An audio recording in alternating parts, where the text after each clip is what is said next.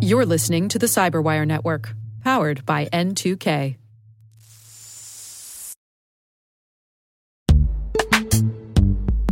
This episode is brought to you by Palo Alto Networks, the leader in cybersecurity. As AI-driven attacks increase, organizations can't afford to have network security that's stuck in the past. Discover how Palo Alto Networks can help you predict what's coming and proactively secure against it with a zero-trust, AI-powered network security platform built to secure whatever, whenever, wherever. To learn more, visit paloaltonetworks.com/network security platform.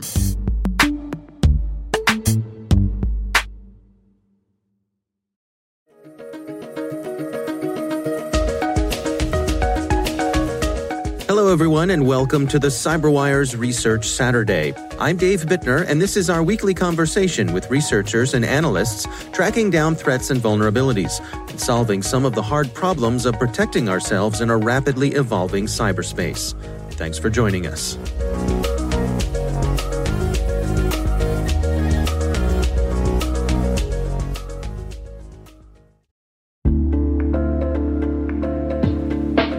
Hey everybody, I want to take a few minutes here and talk about our sponsor, Splunk. You know, you need to keep operations humming around the clock, but potential disruptions are everywhere. Splunk helps you predict problems and find and fix issues fast, so you can reduce risk and ditch downtime. The world's largest enterprises rely on Splunk's unified security and observability platform to become more efficient, resilient, and innovative. With Splunk, you can react quickly, evolve faster, and be ready for anything. Stay ahead of disruptions. Learn more at splunk.com/resilience.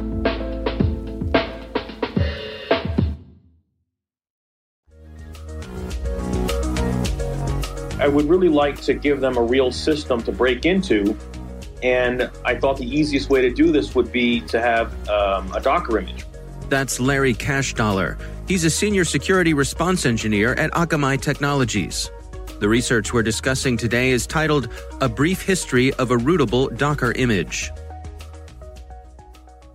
I had been running some honeypot software in my malware lab that I run out of my home.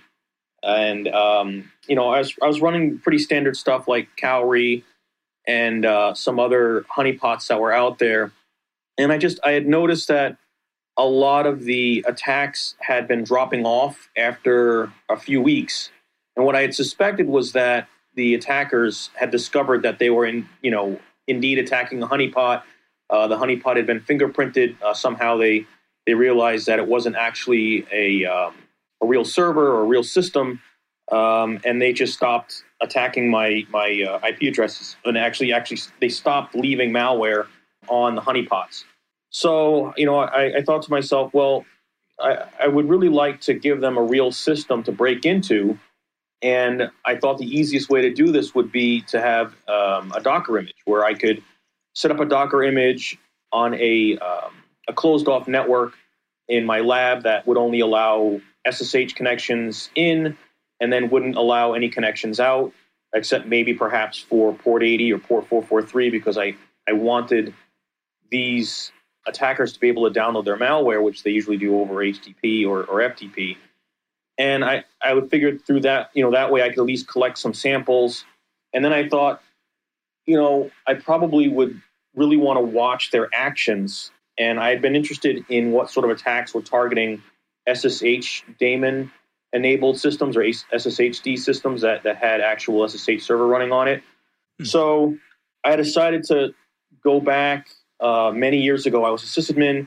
We had some modified SSH software or an SSH daemon that would log all of the console connections or all of the session information and logging information to a log file that was sent over the terminal. I thought to myself that I would augment that by also logging the username and passwords that were being logged into the actual system, or at least be able to document the list of credentials that the attackers were using to log into the system with. So this was a twofold snooping venture I had gone on where it would log the session information and also the credentials used to log into the system. So I had gone and found some old C code that had been archived for years that would log session information. I had modified the SSH daemon myself to log the passwords and usernames that were being logged in. And I had tested it on my network myself. And once that was set up, I built a Docker image that would use this SSH daemon. And then I placed it on my malware network and just set it live. And after, I'd say 15 to 20 minutes, the machine had been picked up and there were already login attempts against it. And I think it took maybe 45 minutes before somebody had logged into it and started installing an IoT botnet binary. And then maybe a few hours after that, somebody had logged in and installed a crypto miner. So it didn't take long for it to get attacked. And I thought, well, I probably should take it off the network after a day because I don't want a dozen different attackers on this Docker image all, muddling up the forensics that I need to do later.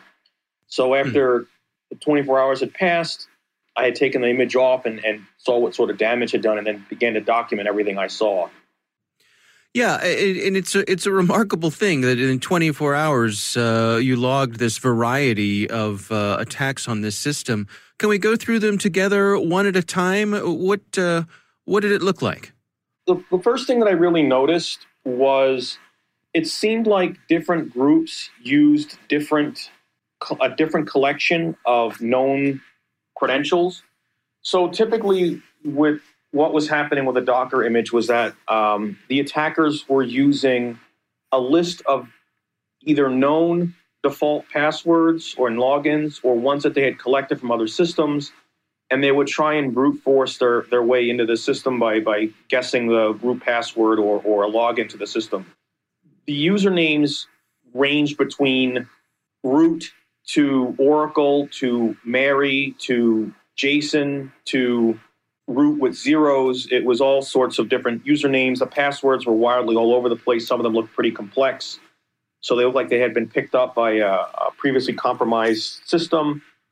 I noticed that while the groups used different login credentials, each group would use the system for a different criminal activity.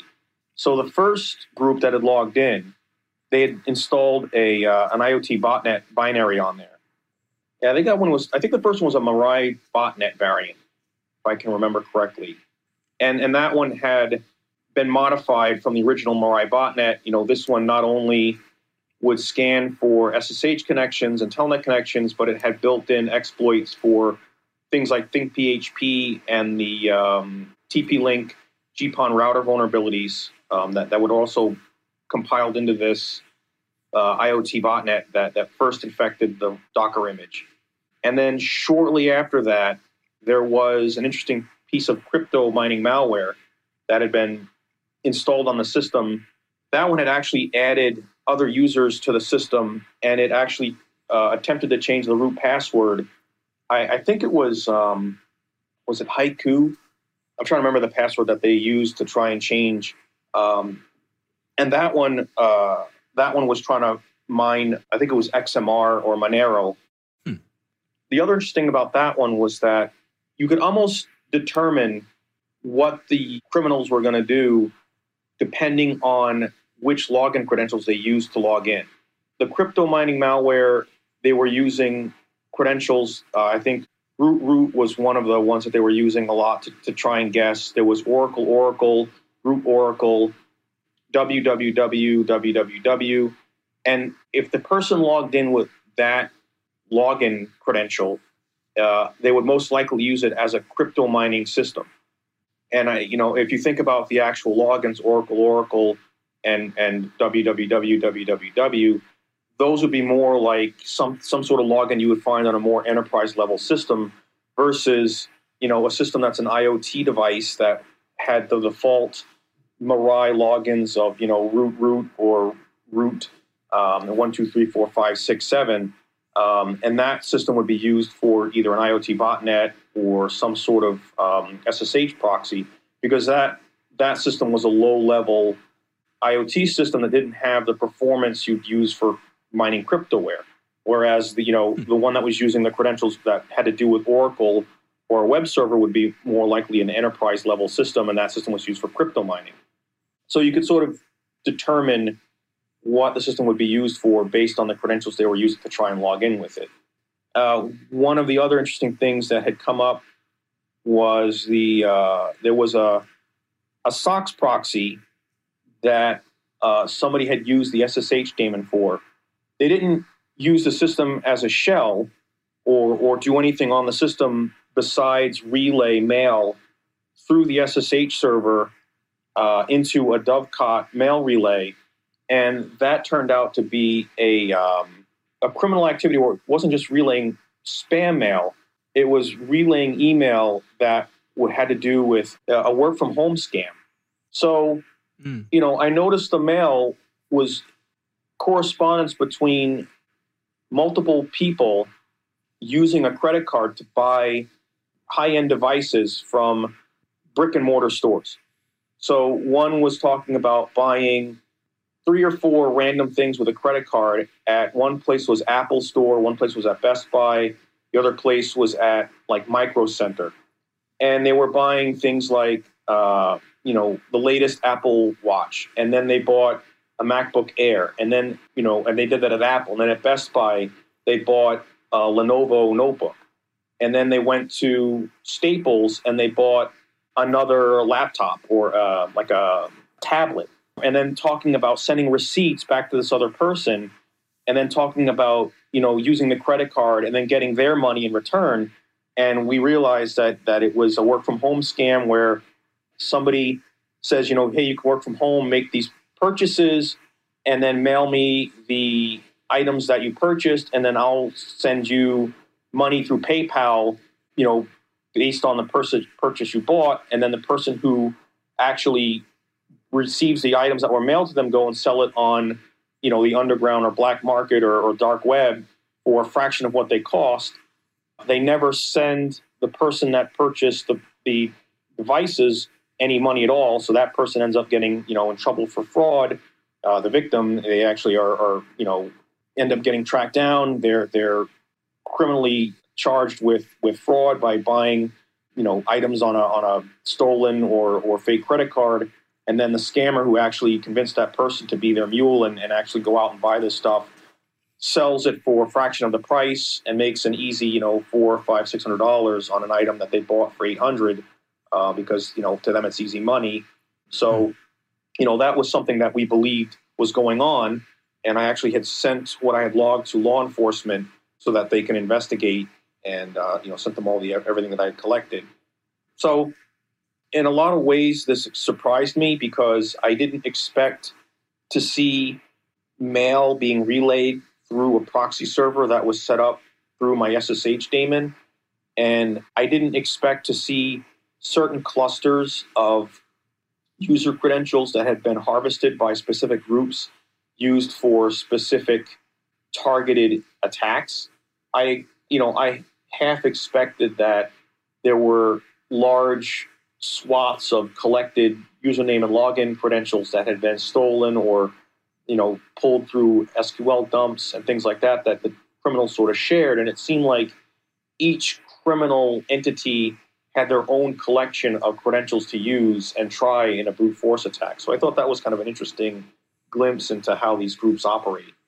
Yeah, I agree. And I wonder, was there any sense that after the initial scan happened, in other words, the folks who are looking for this open system or this available system, this connected system, after they find that it's there, was there any sense like an increase in activity? In other words, did they put the word out? Hey, folks, we've got a hot one here. Let's start pounding on this one. Yeah, that's the next thing I'd kind of like to investigate because that's what I was wondering myself. I noticed that I'll see a little bit of traffic coming in for a specific port. And then suddenly, once that port is open, a lot more traffic eventually starts coming in pretty quickly from other IP addresses from around the world. So I'm not sure if groups are communicating with each other which doesn't seem to make any sense to me, but I'm not sure how the information is distributed among teams. Yeah, because I suppose on the other hand, they would want to keep this resource to themselves. Right, and that's what I don't understand is why after only a few minutes does my system suddenly start to get a lot more traffic from various IP addresses. Perhaps it's one actor who is, using other IP addresses to do their scanning, and they, those IP addresses are notified. I'm thinking it's other actors when it might be one, but it's an interesting thing, and I'm working now to try and just look at traffic showing up on my network that never actually had any, business being there. Like if I had Microsoft's, a packet show up to try and connect to Microsoft's RDP server, a sync packet. I've never had Microsoft RDP on my network before. So I'm curious to see how long after I perhaps, open that port up, how long after that do I start seeing malicious attempts against that port? So that's something else that I'm starting to investigate in my lab. So what are your recommendations here? What can folks do to best protect themselves? If you were going to put an SSH daemon out on the internet, I would recommend only allowing key, SSH RSA key access to that system. I would disable password logins and perhaps stick it on a different port. 22 is highly scanned for, so you might want to be more obscure. Maybe put on a different non-standard port, like 552 or some other odd port. Even port 222 and 2222 are scanned now for SSH daemons, so those hiding spots are kind of known. And then make sure whatever service you're running on the internet is patched regularly. Just keep an eye on that vendor and their updates to make sure that if there's a vulnerability discovered, that you're quick to patch your systems. Our thanks to Larry Cashdollar from Akamai for joining us. The research is titled A Brief History of a Rootable Docker Image. We'll have links in the show notes.